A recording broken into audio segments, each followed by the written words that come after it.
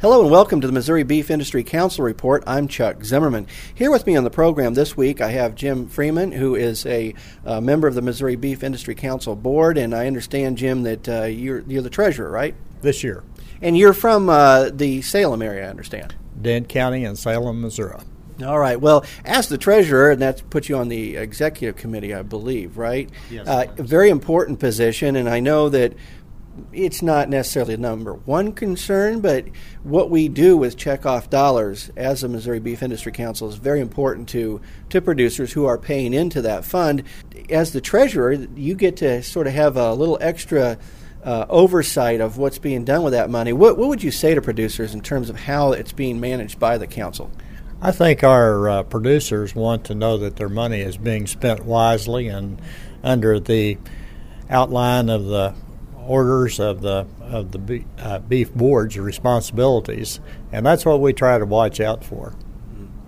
Well, in your time that you've been in this position already, how do you feel about how that's being done?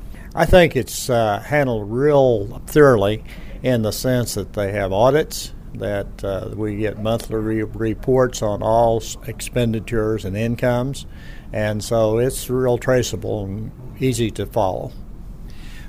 Well, as we look forward then here, what are some of the things you might want to point out in terms of projects or ways that the Missouri Beef Council is working to spend checkoff dollars?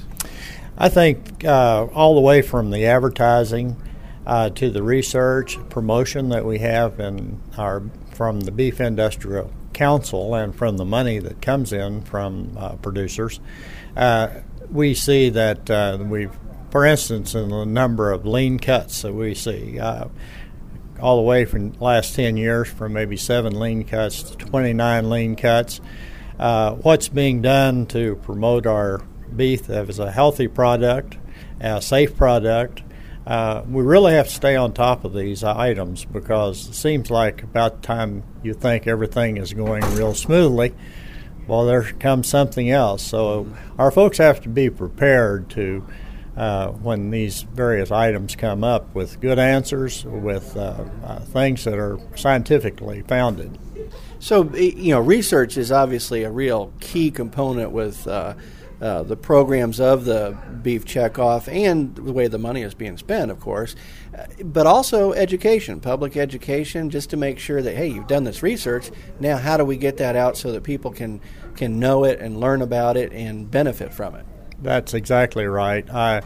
Even our producers themselves need this education and information that comes out, and that's what we're about, trying to get information to the consumer, even to our producers themselves.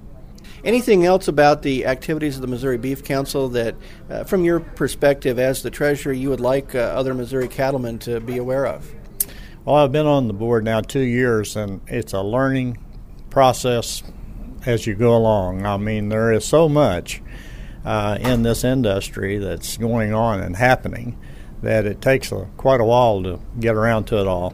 And just keep in mind that folks, that they have elected people who are trying to watch out for how their money is spent and what's going on, and to promote beef as our product that we as beef producers have for consumers.